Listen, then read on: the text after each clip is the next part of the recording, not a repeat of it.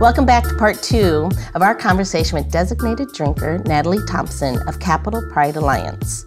Now, if you've missed part 1, you're definitely want to go back and belly back up to that bar and give it a listen first, because she dropped some really amazing knowledge on her service and the importance of service. But don't worry, we'll save your seat right here for you. So Natalie, in part 1, like I said, you shared some the reasons behind your service and your calling and how important it is. And now I'd really like for us to take a deeper dive into, like you said, something that's very close to your heart, and that's Capital Pride Alliance and Pride itself. Can you give our listeners just a little bit about how important that is? Pride. It's super important to me, and it's super important to a large number of our community members. And the reason why is because visibility. Like Pride specifically, we talk about, like Pride Week or Pride Weekend. It's an opportunity for people to get together and be in community in spaces and ways that may not always feel exist at other times. It's an opportunity for you to learn about other community organizations that exist where you can meet people who have interest. It's an opportunity to expand your horizons about what is, your own existence and being with other people. And it's a space of just pure fun and joy and love, which is always desperately needed for people in general. Yes. But I, shout out to my queer folks because I stand for you and I love you. So Pride to me is really important in that way. And one of the reasons why I like to engage in Pride is because I want to continue to expand its availability and accessibility to our community and to allies. I think it's super important that we embrace the intersections of all of us within this community. And, when I step outside the door, people don't see me as a queer person. They see me as a Black woman first. But I want to be all of those things. And in Pride spaces, we should be all of those things. So, representing my Blackness, representing my queerness, representing, what it means to me to be a woman for myself. And then also what it means to be Black and queer and femme identified for the next person within the community. And that it's safe and open and welcoming. Yep. I think living by example, to be honest, I think that when you are proud and courageous, it's courageous to go out and no matter who you are, to step out and go, this is who I am, damn it, accept me as I am. That takes courage and bravery for all people. And that's, again, I said this before, this is why it's really important for us to have these conversations so that we all start to see each other in one another. Isn't it so wild that it's courageous to be yourself? Yep. Isn't that such a wild concept? It is. It's quite ridiculous, really, when you think about it. You should just be allowed to be yourself. Absolutely. And then I wonder sometimes, and this is me being, obviously, I'm a white woman, but I wonder what it's like to wake up and just be dick swinging and be oh, I can do whatever the fuck I want because I'm a white male in this world. I want to know what that, just one day, what that feels like. And I don't mean put a strap on. I mean, I want to know because I own multiple businesses and I cannot tell you how many people talk to me I just fucking showed up on the scene. And then my employees that happen to be male that work for me, they'll be so what do you guys think? I'm they think whatever I think. So what are you telling? You know what I mean? Who are you talking to right now? And it's very evident to me when you're in institutional spaces like bank loans, mortgages, real estate deals, that kind of stuff, right? It's when it really becomes prevalent. So for me to say to you,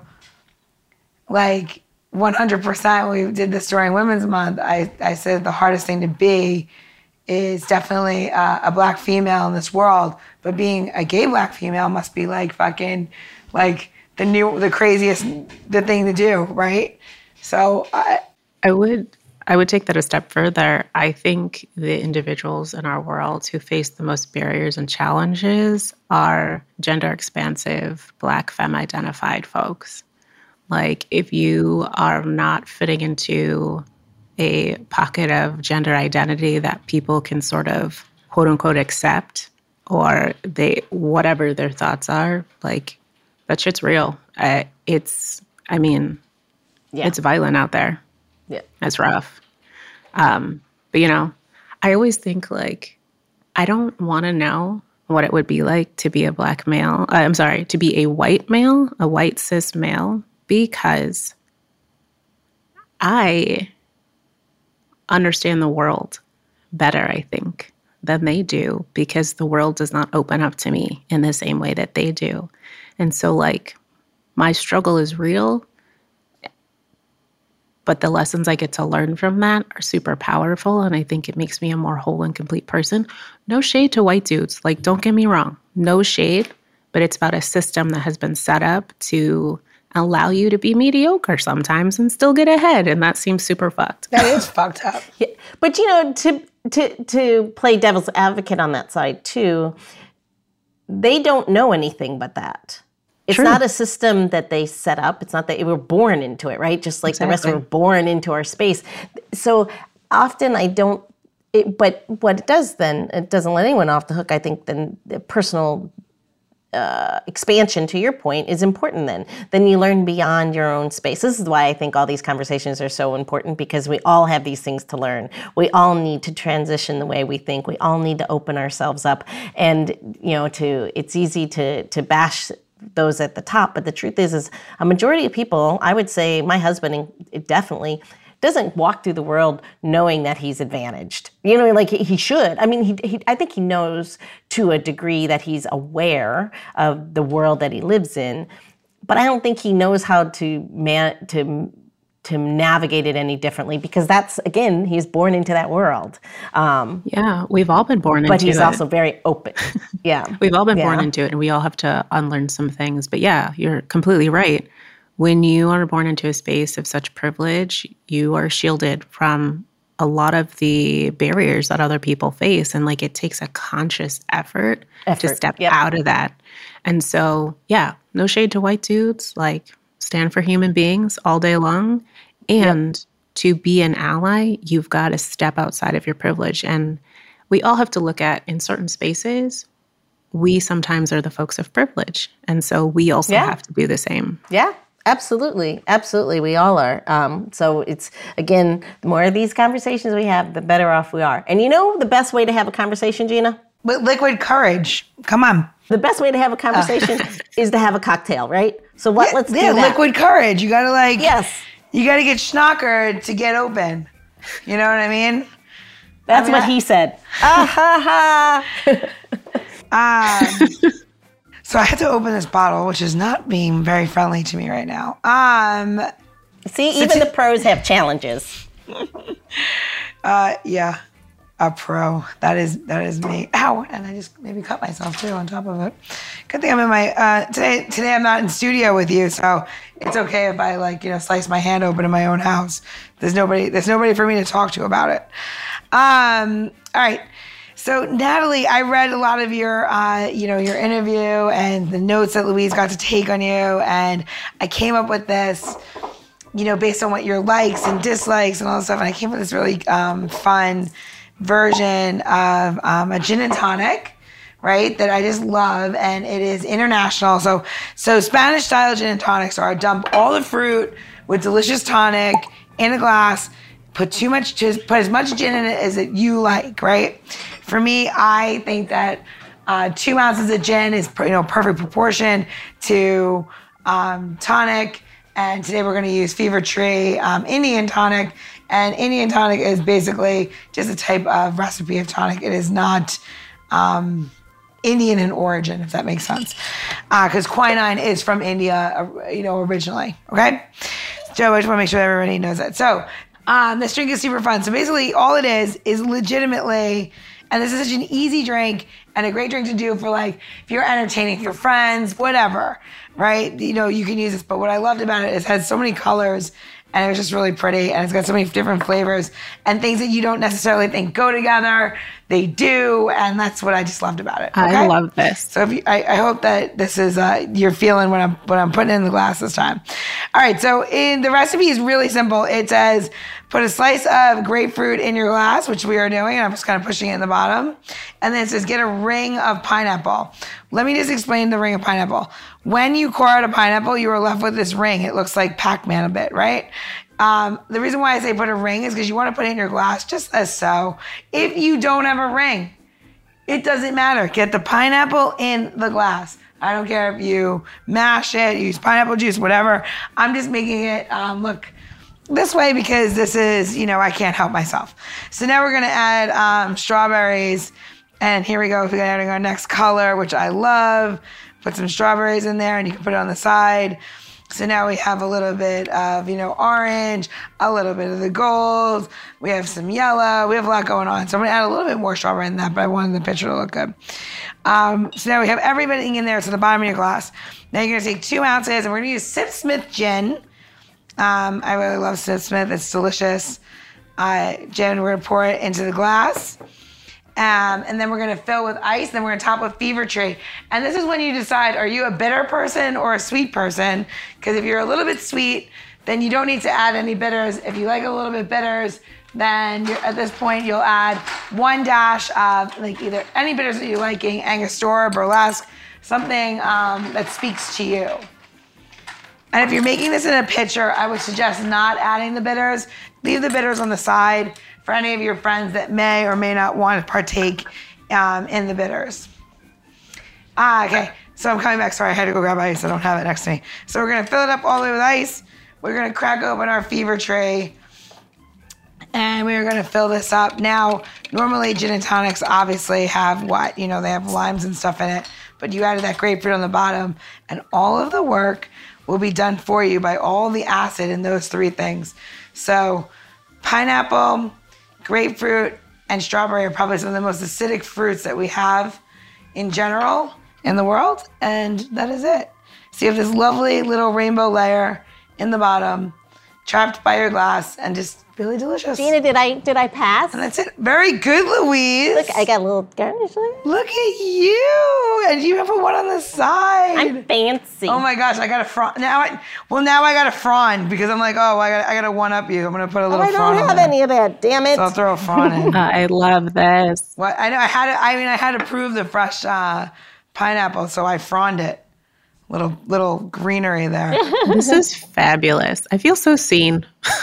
I mean, it's you know what? It's a wonderful thing that you are doing. And in service is a calling. It's much like a religious calling or anything else. Service it's important. And, I think that more people should listen to themselves when they have that pit inside their soul that just you just have unrest. Yeah. And you have to help. Yeah, and I even think if it's like you want to be an artist or you want to be anything, listen to that. There's amazing things you get to do. I think of Jose Andres and called to make food and also called to service and being able to combine it together, doing incredible things around the world. So and it's never too late. Anybody's listening to this, you should realize it doesn't matter. It's never too late to get involved. It's never to be you're I'm in my 40s and I haven't done anything before, so I don't know how to get involved. Pick something that you find passionate and get involved. Help with something. Do something. Be a part of something. Feed somebody. Help a homeless person. Do something. It feels super good to be a part of your community. It feels even better when you give somebody a chance to be better for themselves. And I feel like it's huge. And when Natalie talked earlier about, I think it was in episode 1 about the gay and trans homeless population, especially in Washington, D.C. And I believe you said you were in San Francisco. In San Francisco, it's massive. Yeah. It's not right. They're human beings. At the end of the day, everyone's a human being, and I feel because if they were animals, being wild is okay when you're an animal. but you're a human and you really need to embrace your fellow human and be better. You have to be better. I think you hit the nail on the head in terms of like humanity. I think that's seriously lacking in everything in our world right now, is that you see a set of circumstances, but you don't see the human. Like, you see the person in an encampment somewhere, and you see the encampment. You see the squalor, but you don't actually see the human. And like, it's sort of disgusting when I walk outside, and it happens in New York, happens in San Francisco, it happens everywhere, when people like literally walk over a human being on the sidewalk. I'm like, for fuck's sake, like, this is okay for you? Like, to not acknowledge that there's someone here. It's wild. It's wild. I mean, the encampments so in DC, right? We have all the encampments now. Not as much as San Francisco, but definitely it's a thing. And not a thing. It's really what's happening. And people are like, oh, they choose to do that. I'm like, you think they chose? Some people, okay. Some kids chose to get very fancy tents and be on their laptops and their cell phones and doing all the things. And their parents live in like fucking Potomac, and their mommy and daddy bring them money and they think it's fun to do it. Yeah, you're right. 100%. Maybe you met those people during the beginning of these encampments. But those aren't the people that are really there. And I feel like that's like, you're right. How do you step over somebody? How do you ignore the problem? How are you part of the problem? Because like, all my businesses are in Northeast DC, and I give to my community, because if you don't give, then you aren't, it's not right. Like, you shouldn't be in a position of ownership of a building or whatever, and you're completely ignoring your situation around you. You know what I mean? Like, ever. Yeah. You can't be a part of a community without being a part of the community, without acknowledging. Like, I always say, like, if your neighbor isn't good, then you're not good. Like, bottom line, point blank. So, like, in San Francisco, we do have encampments everywhere. And the least you could do is not call the cops on them, like, bare minimum, which seems to happen all the time. But like, look at who you're voting for. Look at what laws are in place that need to be changed. Look at the affordability and like make a change. What's happening in most places, it's the othering. Like, it's them, it's their problem. It's not about me. And if, I had to work hard to get to where I am, and I'm like, we all work hard. You like have no idea what happened with that person. And it comes back to also like being a part of the queer community. It's always like, not my problem. That's them over there. But I'm going to put my views on who I think they should be or what I think they should be doing. Or like, I'm going to demonize the person who's got this substance abuse issue, and like, that's their problem. And it's just wild. It's wild. It's for me, it's unfortunate that it's human nature. And I think that's what we all struggle with, right? And I think if we can identify that it is better to be a we than it is to be a me, that there's so much more that you can gain through that. But is it human nature or what is it nature? Human nature applies that, like, that's like your basic instinct. I think it is. I think it is. I think you grow up to, because if you think about man history, unfortunately, man takes over man, and we take over things, and now we own the land, and you no longer do, and and that's the way our history is written, of course, written by the winner, right? Yeah. That's another thing. History's always written by the winner. I think that if we can identify that we are naturally not nice, maybe that's a place where we start. We realize that being more like Natalie, we'd love to think that that's who we are naturally, but it's practice. I think, Natalie, you're such an amazing person, and I think you said this as well.